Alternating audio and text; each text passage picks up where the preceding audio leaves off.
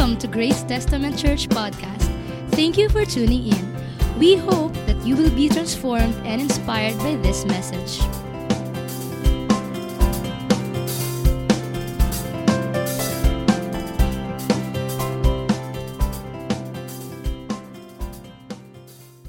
Of course, no, tuloy-tuloy po tayo doon po sa pinag-uusapan po natin. Come on, ano po ulit yung theme natin sa buwang pong ito? Come on. Rest back ka na, o kaya rest back ka na. Obviously, ito po ay hango nga doon sa mga panawagan po ng ating mga syudad. Ang Caloocan, ang QC at iba-iba pa. Sabi po ay rest back kuna. No, bakit? Kasi nga para makabawi sa buhay, kinakailangan natin ng panlaban. No? Sabi nga nila, panlaban sa virus, yung magpabakuna, para na sa ganon, makabawi ang ekonomiya, makabalik tayo doon po sa mga dati nating buhay. No? So, kailangan may panlaban para makabawi. Kaya nga sabi nga po ng isang makabagbag damdaming kanta, laban-laban, bawi-bawi. Sabi po niya. So, pero totoo naman po talaga yun. Mahirap bumawi nang wala tayong panlaban. That's why last Sunday, I talk about life insurance, no? Kasi nga po, bakuna is some kind of insurance, no? Pero sa atin ba, ano ba dapat, no? Mahalaga po talaga yung tamang attitude po sa buhay, di ba? So if your attitude is you are pro-life, no? I want life, I choose life, I want to enjoy life, I love life, no? Malaking tulong po 'yon, kaysa nega ka lagi sa buhay. Tama? Na parang ayaw mo na, suko na ako. No? And of course, higit po sa lahat, that we live for Jesus. Kaya we talk about sun life. No? Napakahalaga po yon sa pagharap po natin sa buhay. Ano po? Ngayon, pag-usapan naman natin, ano naman ba yung mga dapat nating mabawi? No? Ano ba yung mga gusto kong mabalik? No? Pag-usapan nga po natin yan. Psalm 71, 20 to 21. Psalm 71, 20 to 21. Sabayan nyo nga po ako magbasa. Sabi ho niya, you who have made me see many troubles and calamities will revive me again. Come on, pakisabi ng malakas, again. Tapos po, sabi niya, from the depths of the earth, you will bring me up. Come on, ano uli? Come on, kaya yan. Louder, no? Again, no? Tapos sabi niya, you will increase my greatness and comfort me again. Alam niyo mga kapatid, ang napakaganda po sa verse na to, pinapakita niya that our God is a God of again and again and again. Amen? God is a God of so many chances. Ang Panginoon po ay Diyos na maraming mga ginagawa po sa buhay natin, no? At base sa ating mga pangangailangan ay inuulit-ulit po niya. Come on, no? Do you love that, no? Our God is a God of so many agains, no? Ganun po pala si Lord. Pero gusto ko munang balikan po ninyo yung first part po ng verse na yan, Sabi niya, you who have made me see many troubles and calamities. No? Ano raw? Sabi niya ay, ang Panginoon ay ipinakita mo sa akin yung sari-saring mga kalamidad, sari-saring mga trouble, sari-saring mga kaguluhan, mga hindi magaganda sa buhay. No? Ang dami kong mga nakita, ang dami kong mga dinaanan. Sabi po ng mamang ito. Pero mapapansin po ninyo, hindi ho siya huminto nung sabihin niya na, you made me see troubles and calamities, you will revive me again. Yun po ang continuation niya. Di ba? Kasi po kung nega ho yung mama na yan, ang sasabihin ho niya, you who have made me see many troubles and calamities, and I am dead. I am in pain. I am suffering. Di ba? Pwedeng ganun Tama? Kung patay na ako. Wala na. Finish na. Diba? Ganun dapat yung kung nega siya. Right? Pero alam nyo, ang pagkakasabi niya, ang dami kong mga pinagdaanan, ang dami kong mga hindi magandang nangyayari, pero you will revive me again.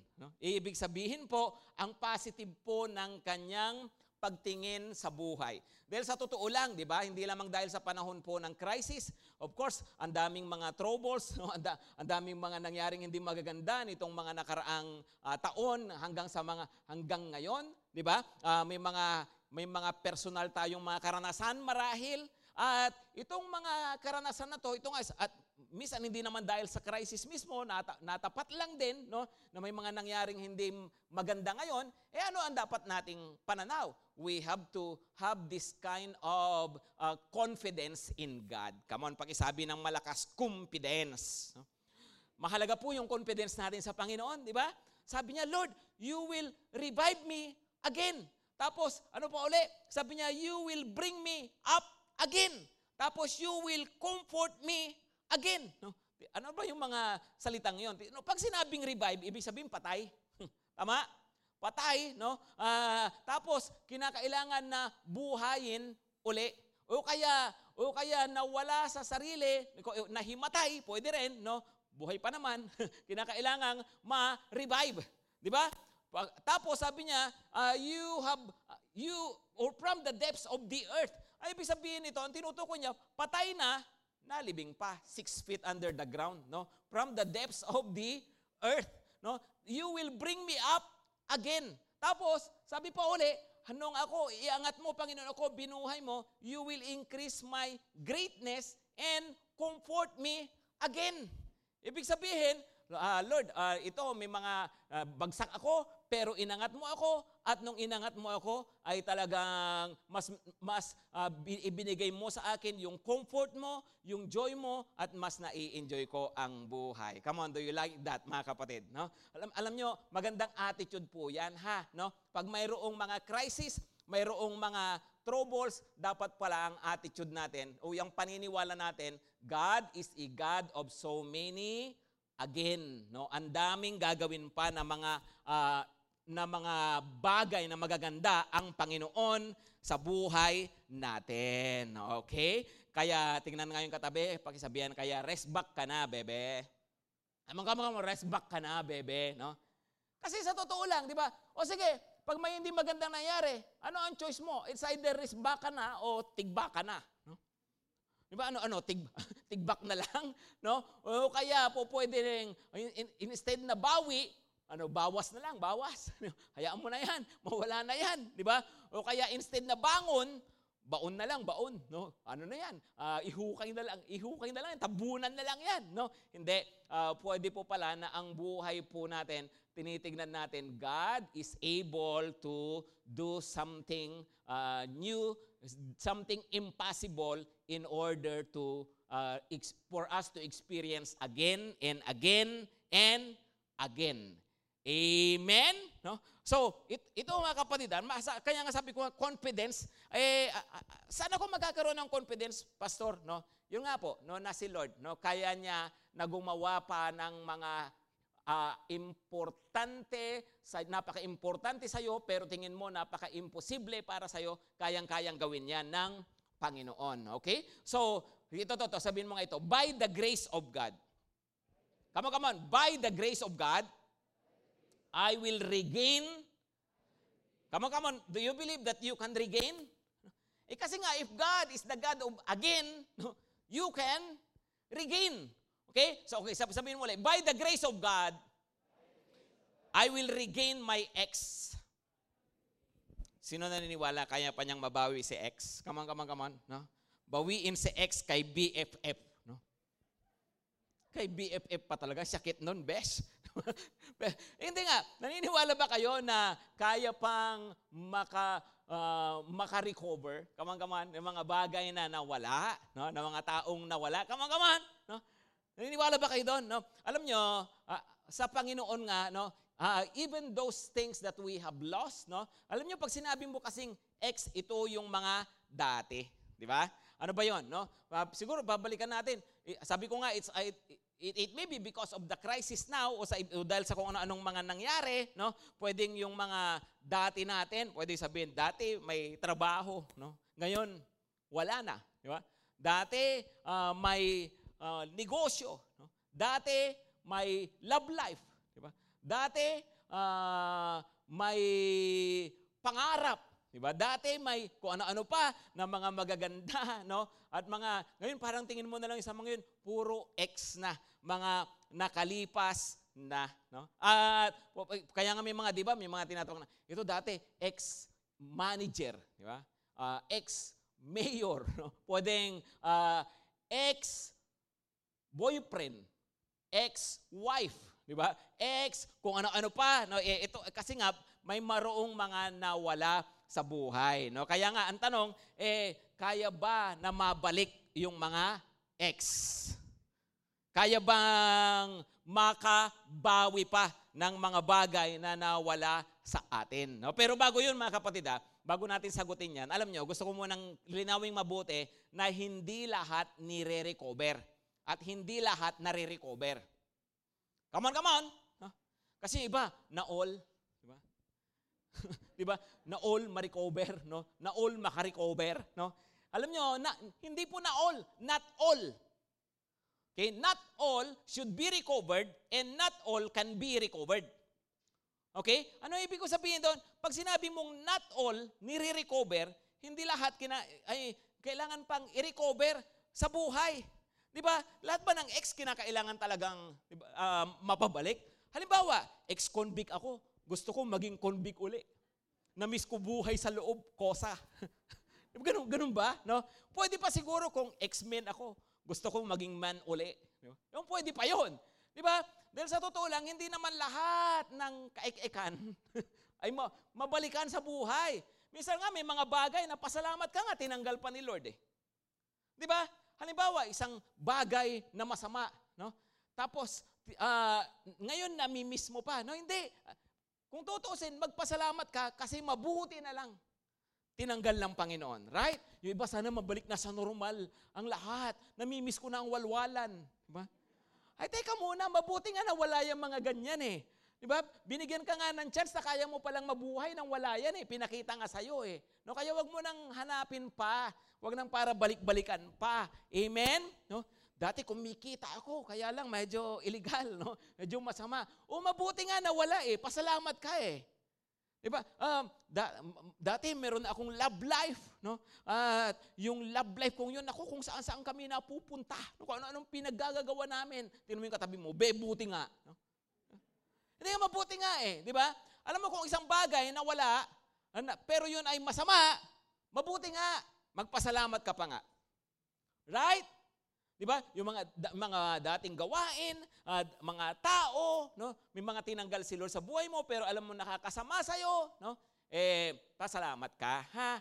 Okay? Kaya nga, hindi lahat ay nire-recover. At hindi rin lahat nare-recover. Right? Not all can be recovered. Bakit? No? Sa wala na eh. Kasal na sila eh. Hindi, maghihiwalay pa yan, pastor, no? Di ba? Maku-COVID yung asawa niya. Di ba? Come on.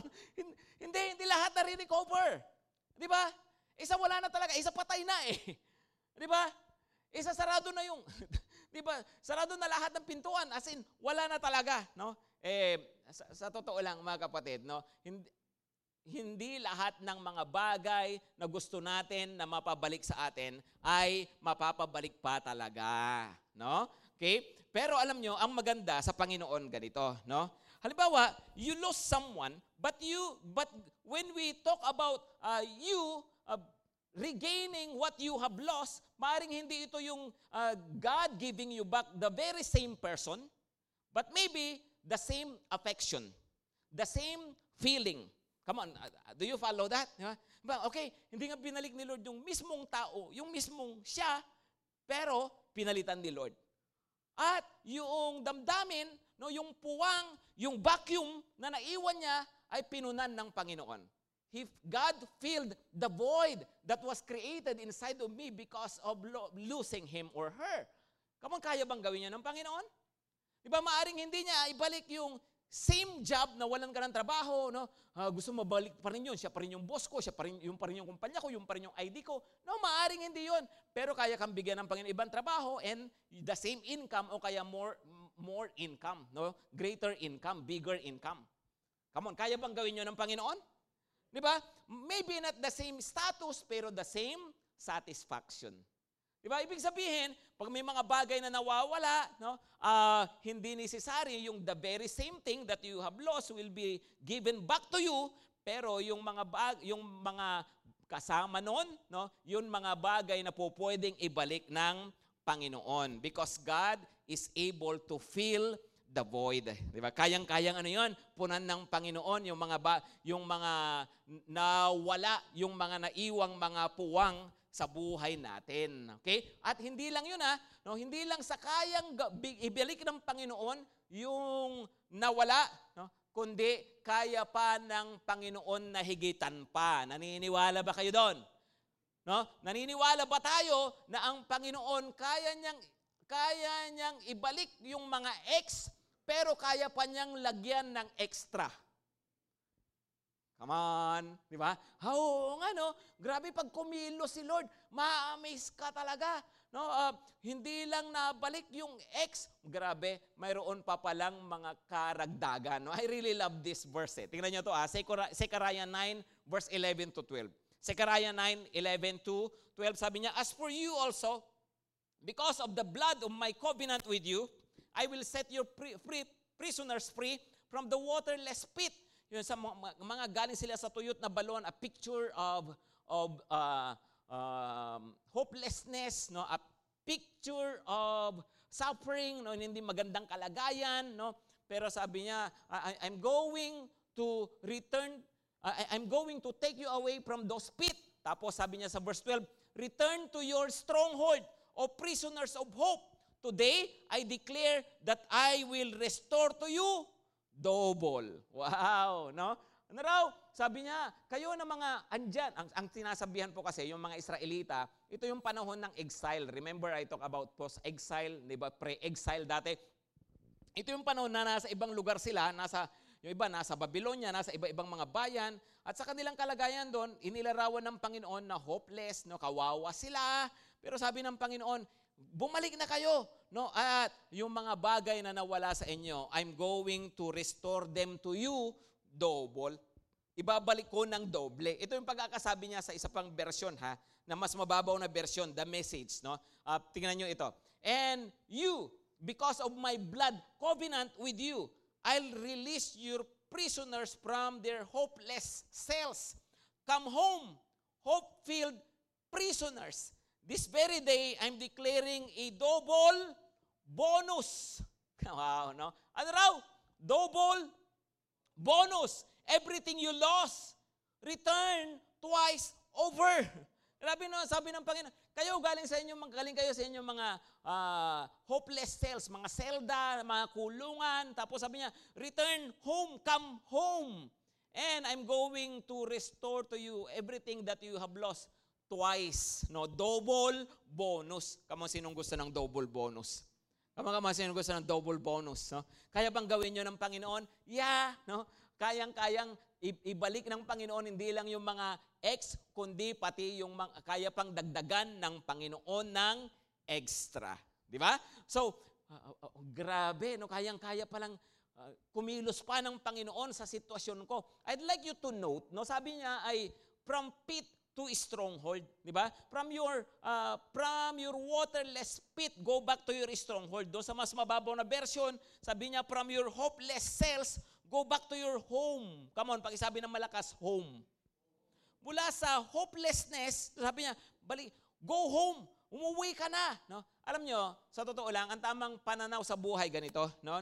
If you are broke, if you are going through troubles, no? Ako ngayon, pastor, medyo hirap sa buhay, no? Medyo puno ako ng disappointment, no? Ang dami kong mga losses, no? I'm weak, I'm depressed, no? At kung ano pang mga hindi magagandang mga kalagayan. Alam nyo, mga kapatid, tandaan mo ito, that is not your home. Hindi yan ang tirahan mo. At utang na loob, huwag mong tirahan talaga yan. No? Daanan mo lang. Right? No? Hopeless pits. Sabi niya, yung hopeless cells are never your home. Hindi, yung kalagayan yan, hindi yan yung talagang pangmatagalan at panghabang buhay na. No? Kasi you have a better place. Okay? Kaya nga alam nyo, pag sinabing, regain your ang sinasabi natin dito, ano ba yung kalagayan mo dati? What was your place before? You can regain your rightful place. Okay? Regain your place. Amen? Okay, that's number 1, ha? No, by the grace of God, I will regain my excess. No? And number 2, by the grace of God, I will regain my wise. I'm going to regain my wise. No? And this speaks about purpose. Pag isabi ng malakas, purpose. Recover your place. Ano bang kalagayan ko dati sa buhay? Dati ganito naman ako. Dati masaya ako. Dati okay naman ako. Recover that. No? Regain that. Pero pangalawa, recover your purpose.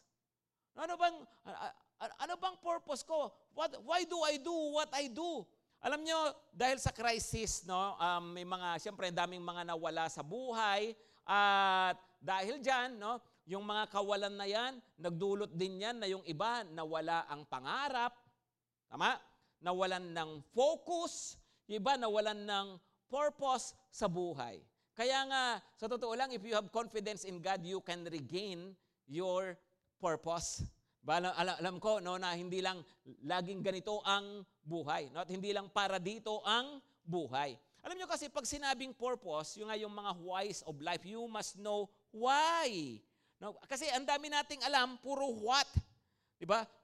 Okay, ito, ang dapat kong gawin. No? Pero do you know the reason why you are doing it? Sabi nga nung isang komersyal, ano ang nagpapagising sa'yo sa umaga? Diba?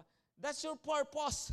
At mahalaga na malinaw sa'yo yung purpose mo sa buhay. Alam nyo, mayroong isang lumang kwento ng isang mama daw nagnawasyal sa isang construction site. Tapos, nakita niya yung mga manggagawa doon. Yung isa ay naghahalo ng halo, no? Ng semento, ng buhangin. No? At tinanong niya, anong ginagawa mo? No? Ito, naghahalo. No? Tapos, nadaanan niya yung isa na may hawak-hawak na bakal. No? Ang ginagawa mo, ito, nagbabaluktot ng bakal. No? At tapos, nadaanan niya yung isa, nagbubuhat ng hollow blocks. No? Ang ginagawa mo, ito, tagabuhat ng hollow blocks, dadaling ko mula rito, papunta doon. No? Sabi niya. No? Tapos yung isa, nakita niya, naghuhukay ng lupa. No? Siyempre, para paglagyan ng pundasyon. No? Naghuhukay. No? Tapos, tinanong niya, anong ginagawa mo? Nagtatayo ng malaking katedral. No? Do you see the difference? Okay? Kasi pag alam po natin, yung purpose natin, hindi lang natin tinitignan yung ginagawa natin. No? Tinitignan natin, ano ba yung patutunguhan ng mga ito. Kaya nga, mga kapatid, napaka-importante sa buhay yung iyong why. And you must not just answer your whys, but you should also determine your biggest why. Ano yung biggest why? Ano yung pinakamalaking dahilan ko sa buhay? Ano yung pinakamalaking purpose sa buhay? Kasi, tingnan nyo to na sa totoo lang, no, your why determines which X you want to recover most. No? Ano bang X ang gusto kong ma-recover? No, depende sa why mo. And your biggest why will determine which X you want to recover most. Ano yung mga dati na gusto kong mabalikan? Depende sa kung anong tingin mo, purpose mo sa buhay. Right? At ano ba yung biggest why? Ito mga kapatid, sabi ko kanina, X ako, ganito, X. Okay, no? Pero, baka mamaya, tingnan natin ang sarili natin, no? Ito ba, mahalaga pa to sa'yo, na ako ay X-active sa church, no? Ngayon, hindi nag-aano, no? Okay? No? Ex-cell leader ako, no? Teka muna, importante ba yun sa inyo? No? Ako ay ex-member ng cell group ng church. No? Baka mamaya, ka pa? Ex-worshipper. Di ba? O kaya, ako? Ex-Christian. Teka, no? Pag ganun na, no? Oo nga, mahalaga na makita ko, gusto ko bang i-recover yon? Kasi po kung ang biggest purpose natin sa buhay is for the Lord, then makikita natin, napakahalaga pala na yung mga ex na yon, ma-address ko sa buhay ko. Come on? Di ba? Kaya nga, oo nga, no? Ano yung biggest why ko? It should be for the Lord. Kaya remember, mga kapatid, no? Sabi ko nung last Sunday, mahalaga yung paningin natin sa buhay na ikaw ay hindi lang pro-life, no? Na gusto ko yung ma-enjoy yung buhay, kundi yung sun life. Importante na ako nabubuhay para sa Panginoon. Tingnan nyo to, Philippians 1 verse 21. And that's the purpose of my life. Diba? Tingnan nyo to. Philippians 1, verse 21. Ano sabi niya uli? Alam nyo, magandang i-memorize yung verse na yan. No? Ang igsi, napakadali. Sabi niya, for to me, to live is Christ, and to die is gain. No? Come on, say that aloud. No? For to me, to live is Christ, and to die is gain. Sa Tagalog, sapagkat para sa akin. Sapagkat sa akin. No? Ang mabuhay ay kay Kristo. At ang mamatay ay pakinabang. Di ba? Because to me to live is Christ and to die is gain. No? Alam niyo magandang i-memorize yan. Sige nga, pakisubok nga pong i-memorize. Bigyan po kayo ng mga 30 minutes. No? Sige, pikit. Come on, pikit. No? At paki-recite. No? Okay? For to me to live is Christ and to die is gain. Come on, 1, 2, 3. Amen? No? Alam niyo, napakahalaga po yan. No? Ano bang purpose ko? No? For Christ. No? At mabubuhay ako na para sa Panginoon at ang mamatay ay kapakinabangan. Ang mamatay ay gain actually. Alam niyo, if you don't live for Christ, dying is actually losing. No? Sino ba ang talo bandang huli? Sino ba ang nawalan? Yun pong mga hindi nabuhay para sa Panginoon. So, if you ask me, what's my biggest why? It is to live for Jesus. It is to serve God. It is to honor Him. Diba? Kaya ano bang ba't ko ginagawa mga bagay na ginagawa ko? Because the Lord deserves this. I want to honor Him. This is His worth. Napakahalaga na gawin ko ito. Bakit? Kasi deserve ito ng Panginoon. Amen? No? Hindi yung para ma-bless ako. Yeah, you can be blessed. Pero, paano pag walang blessing? Paano pag nakita mo yung iba pa?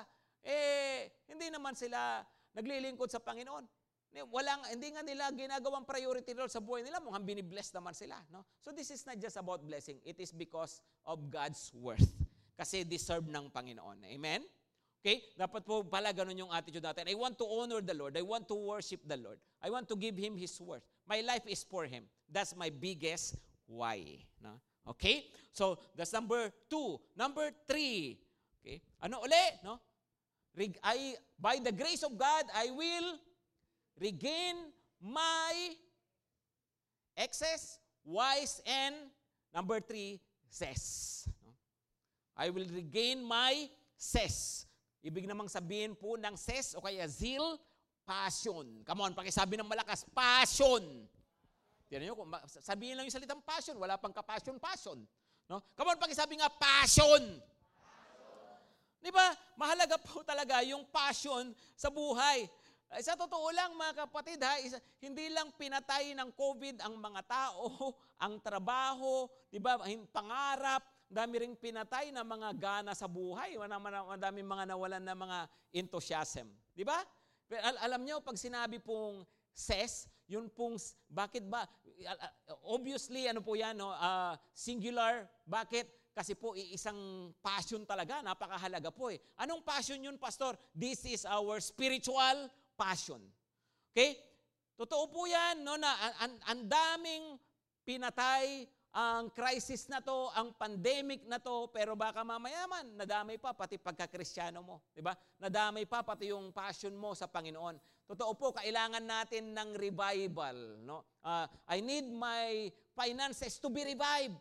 My health, my relationship, this should be revived. Totoo po yan. Mahalagang ma-revive po yan mga yan. Pero higit sa lahat, kinakailangan ma-revive ang ating mga espiritu.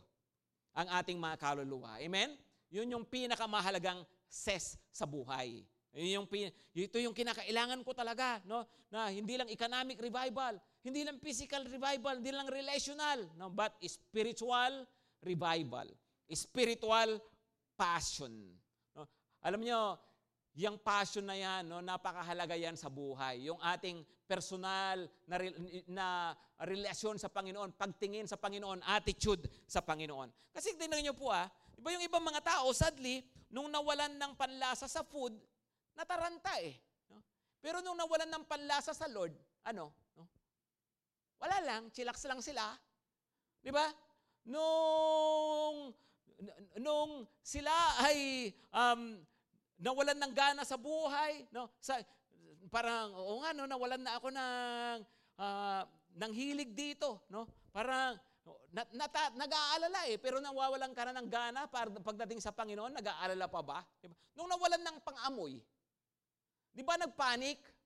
Wala na akong pangamoy. Pinagsisinghot ka, wala pa ring maamoy. No? Okay, nawalan ka ng pangamoy, natakot ka, nung nawalan ka ng apoy para sa Panginoon, no? Nag-alala ka rin ba? Di ba? Sa totoo lang po, no, yung mga tao minsan kapag spiritual matter ay hindi tayo gaanong nagiging worried. Bakit, no? Kasi nga minsan di natin nakikita yung kahalagahan nito sa buhay po natin. Nung yung tumaas yung temperature mo, no, naging ako 37.9, no? 'Di ba? Nagpanik agad natakot agad teka muna, paano nung nanlamig ka kay Lord? Inalala rin ba natin 'yon? 'Di ba? Yung spiritual passion, napakahalaga po niyan sa buhay. Yan yung, ako po mismo, personally, yan yung prayer ko sa sarili ko. Sabi ko, Lord, keep me on fire. Let me never serve you without fire. Panginoon, ayaw kong maglingkod, ayaw kong magpastor na walang apoy. Ayaw kong maging Christian na walang apoy. Importante po yung passion natin sa Panginoon. No? Kaya nga maganda, no, tingnan natin, through these troubles, through this crisis, through these calamities, ano ang nangyari sa atin? Andyan pa po ba yung passion? Diba? Okay, mahalaga po yan mga kapatid. Excited pa ba ako para sa Panginoon, para sa gawain ng Panginoon? By the way po, binalita po nung Friday po yata na pwede na raw pong bumalik sa pag-church yung mga senior citizens. No? Basta raw po fully vaccinated. Ibig sabihin nakadalawa na, at lumipas na ang 2 linggo mula nung huling turok. Okay? So, big sabihin, pwede na lumabas, no? Opo, pwede nang lumabas. And I hope yung mga senior po na excited lumabas, ang unang-una pong pupuntahan, church. Right? No? At of course, nababalitaan din naman natin to, no, na bukas na ang mga resto. Di ba? Nagdagdag na rin ng capacity. At bukas na rin po yung mga resort. Tama po ba? No? Wow, no, exciting, no? Bukas na rin ang mga recreation facilities. Pwede na po yung mga sports, wag lang daw contact sports, no? Anong ibig sabihin? Of course, pwedeng Jolens. Hindi contact sport 'yun di ba? Pwedeng mas social golf, no? Of course, pwedeng tennis, badminton, hindi pwedeng wrestling kasi nga may yakapan doon. Hindi pwede, baka nagsusumo kayo, no? So hindi uubra, no? Pero ito, pwede na yung mga yan. Okay? Ngayon, baka lang po hindi nyo alam, pwede na rin po mag-church. Hello? Mga kapatid, baka mamaya, so excited, no? Wow, bukas na resort, namimiss ko na ang dagat, gusto ko ng vitamin C, no? Okay, pero, kumusta naman yung sa Panginoon, no? Alam niyo po, kung ano, sa totoo lang po, no, natural lang mamiss natin yung mga ganyan, no, mamiss natin yung iba-ibang mga nawala sa atin, pero isa po talaga dapat, nagpapakita po kasi ito ng passion pa rin po natin. Yung bang nami-miss ko pa ba?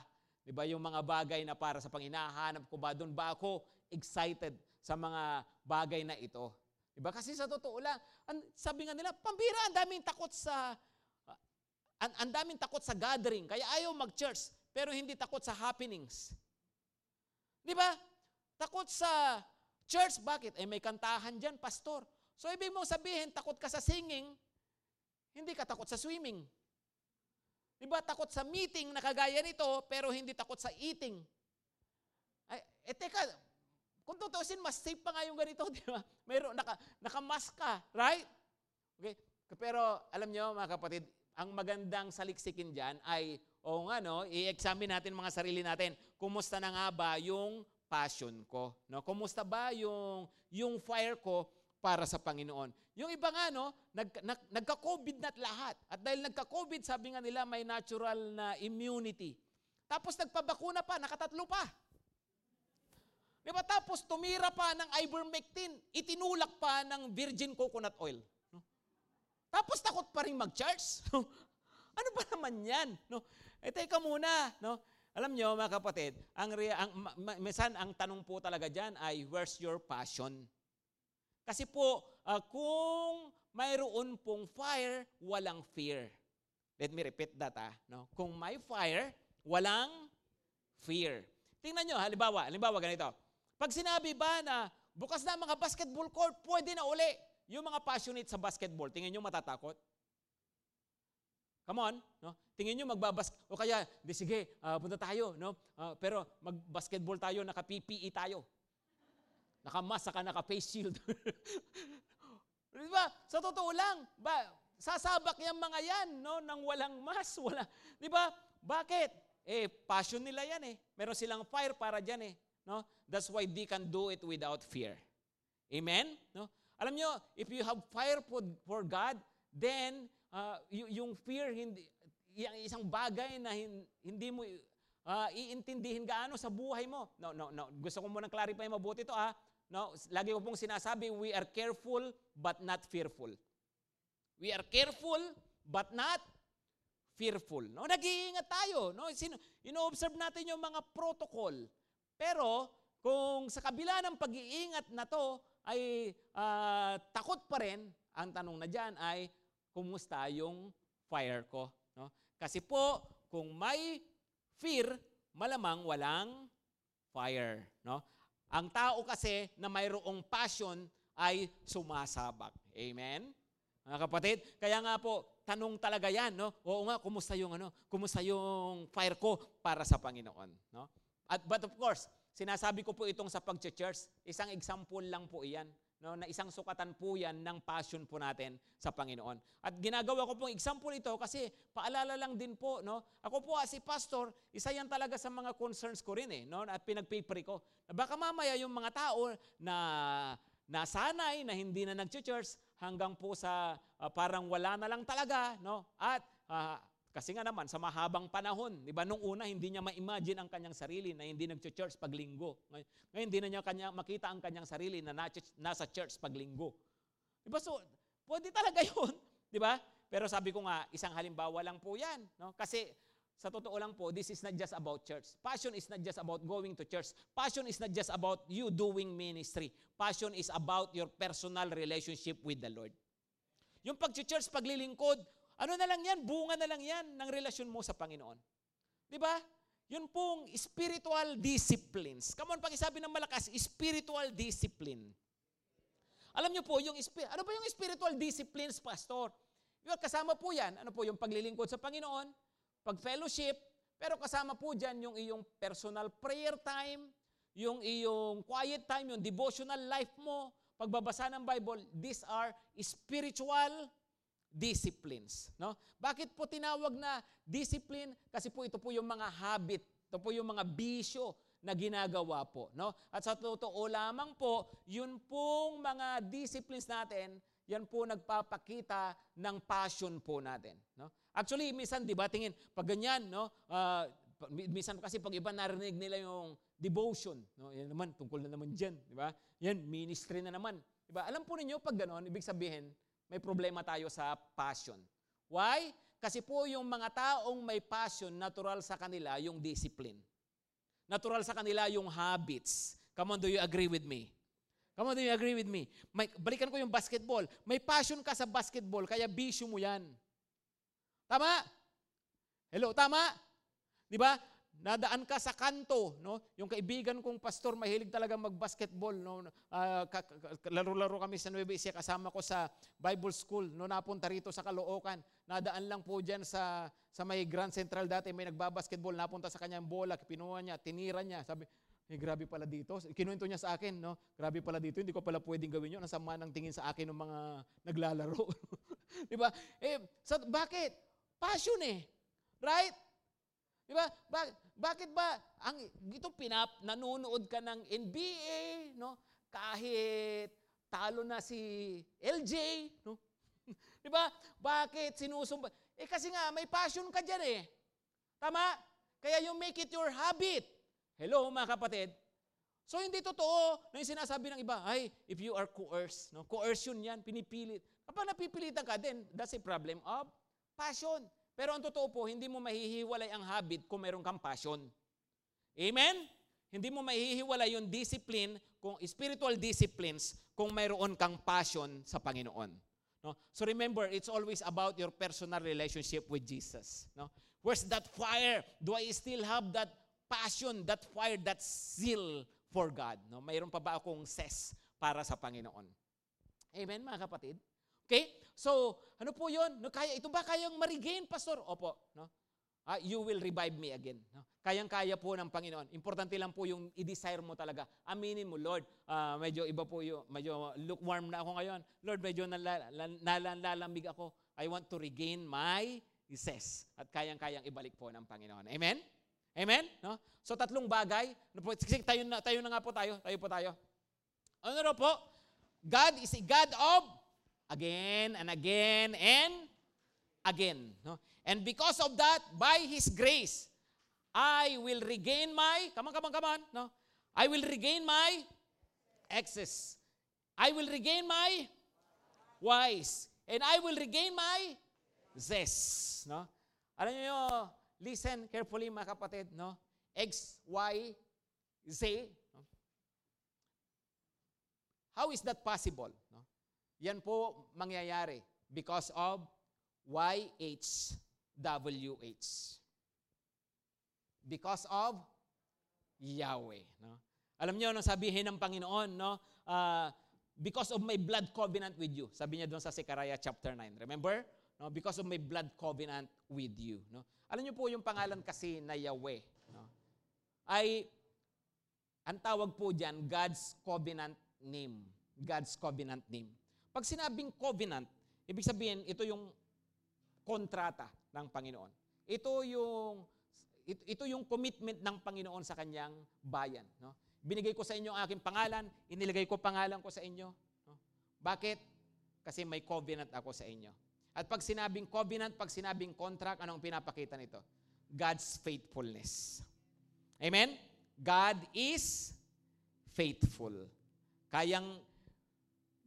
Kayang-kaya at committed ang Panginoon na gawin, no, yung mga bagay na sinabi niya. No? Alam niyo, ang maganda po dyan sa YHWH, yung Yahweh. No? Ano yan eh, parang sabi ko nga dati, di ba? Parang ano yan eh, blank check yan eh. Di ba? Na depende sa kalagayan natin, depende sa pangailangan natin. Kaya nga yung Yahweh, dinudugtungan yan. Di ba? Halimbawa po, kapag sinabi mong, I have needs. Kaya nga meron tinatawag na Yahweh Yireh. Ibig sabihin, Jehovah Jireh. Right? God is my provider. No? God provides. No? Meron pa tinatawag na Yahweh Rapha. Ano raw yun? No? God heals. God is my healer. Di ba? Ano pa? Yahweh Shalom. Ano yung Shalom? Peace. God is my peace. Pero again, pag sa Bible po, sa Old Testament, lalo na, ginamit nila yung salitang Shalom. Hindi lang yan katahimikan ng isip at ng puso, ng kalooban, kundi pag sinabing Shalom, yung kabuuan ng buhay mo ay nasa mabuting kalagayan. General well-being. That's why when I pray for you, when I pray for our people, lalo na yung mga pinagdadaanan, prayer ko, Lord, give them peace. Give them peace. No? Yahweh Shalom. Ito pa, Yahweh Shammah. No? Alam niyo ba ang ibig sabihin ng Shammah? The Lord is with us. Yahweh, the Lord, Shammah, with us. Ibig sabihin, kahit asang ka, kahit anong pinagdadaanan mo, siyamahan ka ni Lord. Amen ba dyan, mga kapatid? No? Yahweh Shammah. Pero mayroon pa, no? Yahweh Roi. No? The Lord sees. The Lord sees. Hindi totoong hindi nakatingin sa iyo si Lord. Tinitignan ka ng Panginoon. At inaantay ka lang na tumawag sa Kanya at lumapit sa Kanya. Right? No? Yahweh Nisi. Ano yung Nisi? Uli. The Lord is my banner. Siya ang watawat ko. Siya ang bandila ko. Ibig sabihin sa laban ng buhay, siya ang kasama ko. God is my victory. Amen, mga kapatid, no? So, XYZ, mangyayari ba niya? Yes, because of my YHWH. No? Itong kakantayin natin, sabi niya, all the stories told, may mga kwento, no? The Lord doing this, the Lord doing that, doing miracles, the Lord reviving, the Lord comforting again, the Lord bringing up again, no? Dami, mga testimonies, yung narinig natin sa iba, na nabasa natin sa Bible, no? Ang daming mga matitinding ginawa si Lord, no? Pero ang prayer natin, Lord, hindi lang po yun information sa akin. I want that to be my experience. Come on, do you want that? No? Sabihin mo sa Lord, Lord, do it again. Do it again in my life.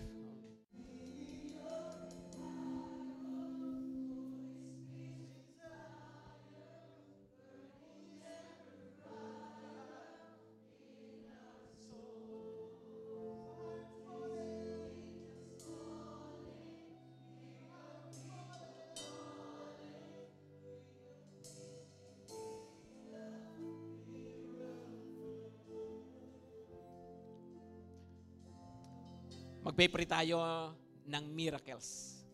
May mga bagay na nawala. We are going to ask God for restoration. Pero kapatid, bago ang iba pang mga miracles, bago ang iba pang restoration sa buhay, pinakamahalaga na ma-restore, pinakamahalaga na mabalik, is your holy fire for the Lord. Napakahalaga yung spiritual revival. Yung personal revival mo ngayon sa Panginoon. Kaya nga sabi nung kanta natin, consecrate yourselves and you will see amazing things. Handog mo ang buhay mo sa Panginoon. Kapatid, ilang beses ko na sinabi kanina, ito yung klase ng passion na higit sa lahat, kailangan mo.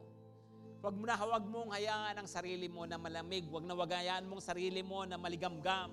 Huwag mong hayaan ang sarili mo na iniraraos mo na lang, ritual na lang, itong mga bagay na ginagawa mo para sa Panginoon. No, you need spiritual revival. At sa oras na to, pag hiningi mo yan sa Panginoon, ang Diyos ng apoy, ang nagbibigay ng banal na apoy. So sa oras na to, come on, can you say that to the Lord? Lord, I consecrate myself, Lord, I dedicate myself again to you. Panginoon, inihahandog ko ang buhay ko sa iyo, Panginoon. Inihahandog ko ang sarili ko sa paglilingkod ko sa iyo. Come on, offer yourself. Consecrate yourself to the Lord. Consecrate. Come on, consecrate. Panginoon, binibigay ko ang buhay ko sa iyo. Ibinibigay ko ang sarili ko sa iyo.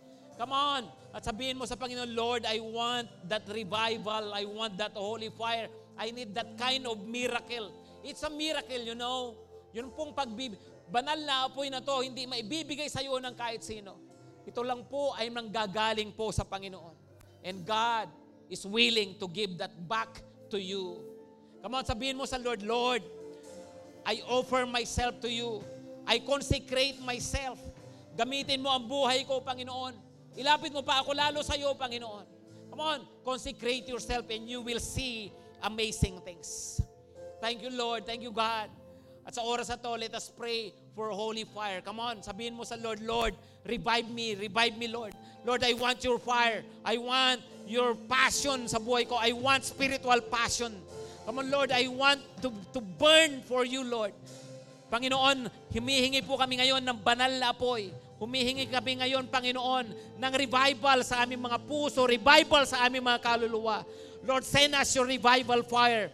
Ang mga bawat isang kapatid kong narito, Panginoon, tulungan mo kami na lalabas sa lugar na to. Taglay ang banal na apoy na galing po sa iyo, Panginoon. Thank you, Lord. We receive this, Lord. Come on, receive that. Receive that fire. Sabihin mo sa akin, Lord, I want your fire. I want your fire, Lord. And Lord, I receive your fire. Come on, receive it. I receive your fire. I receive it, Lord. I receive my passion again. Thank you, Lord. Thank you, God. Salamat po, Panginoon. Salamat po. At maaring sa oras na to, you are asking God for miracle of restoration. I don't know kung ano yon. Lord, I want restoration of health. Lord, I want restoration of my finances. Restoration mga kung ano-ano mga nawala sa buhay ko. Lord, kailangan ko ng tulong nyo. I need your miracle. Kung kailangan nyo po yon, hinihiling ko lang, tumayo ka rito sa harap. No? If you need that miracle, no? Lumapit po kayo so we can pray. No? Sabihin natin sa Lord, ito po pangangailangan ng pamilya ko. No? Huwag lang kayong magdikit-dikit. Sige po, pwede kayo rito.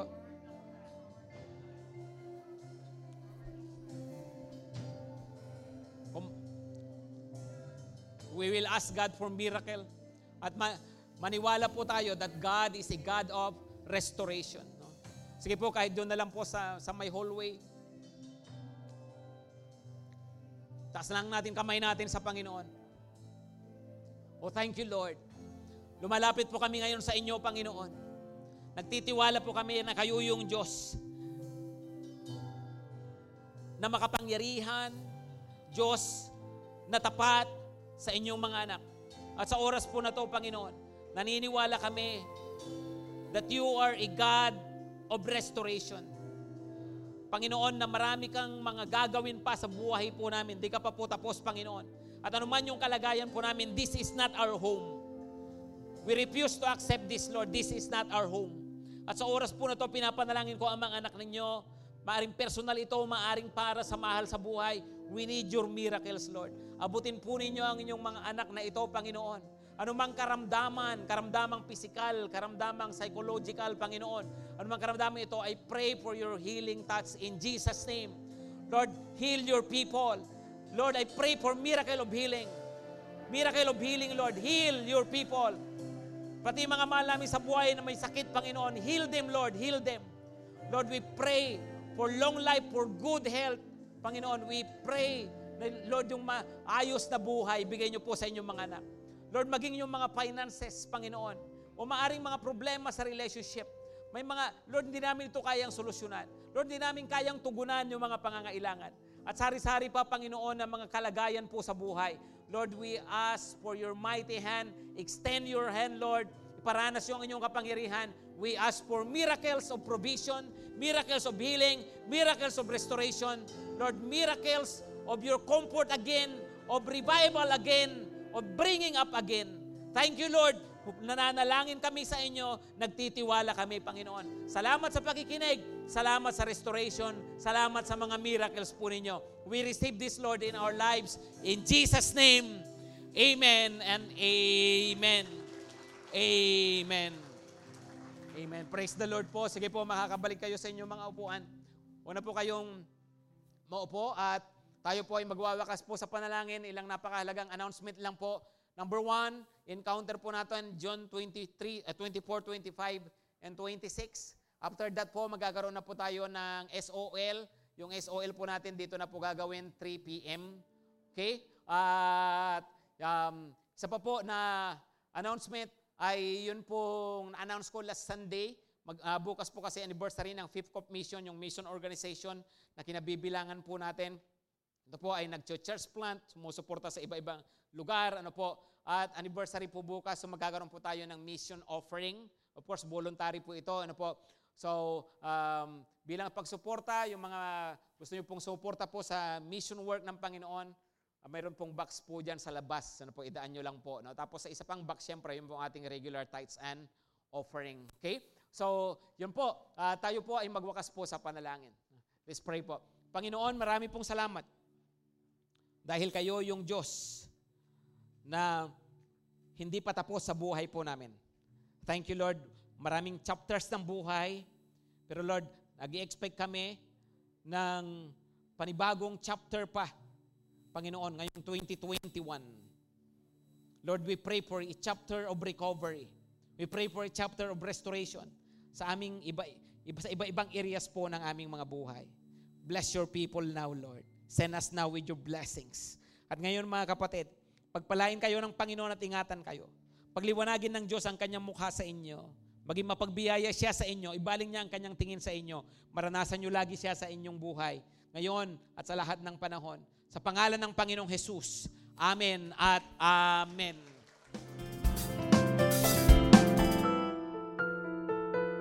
Thank you for listening. If you have been blessed by this message, you can personally join us in our weekly Sunday celebration. To get updates from Grace Testament Church, visit our Facebook page at facebook.com/g12.gracetestament.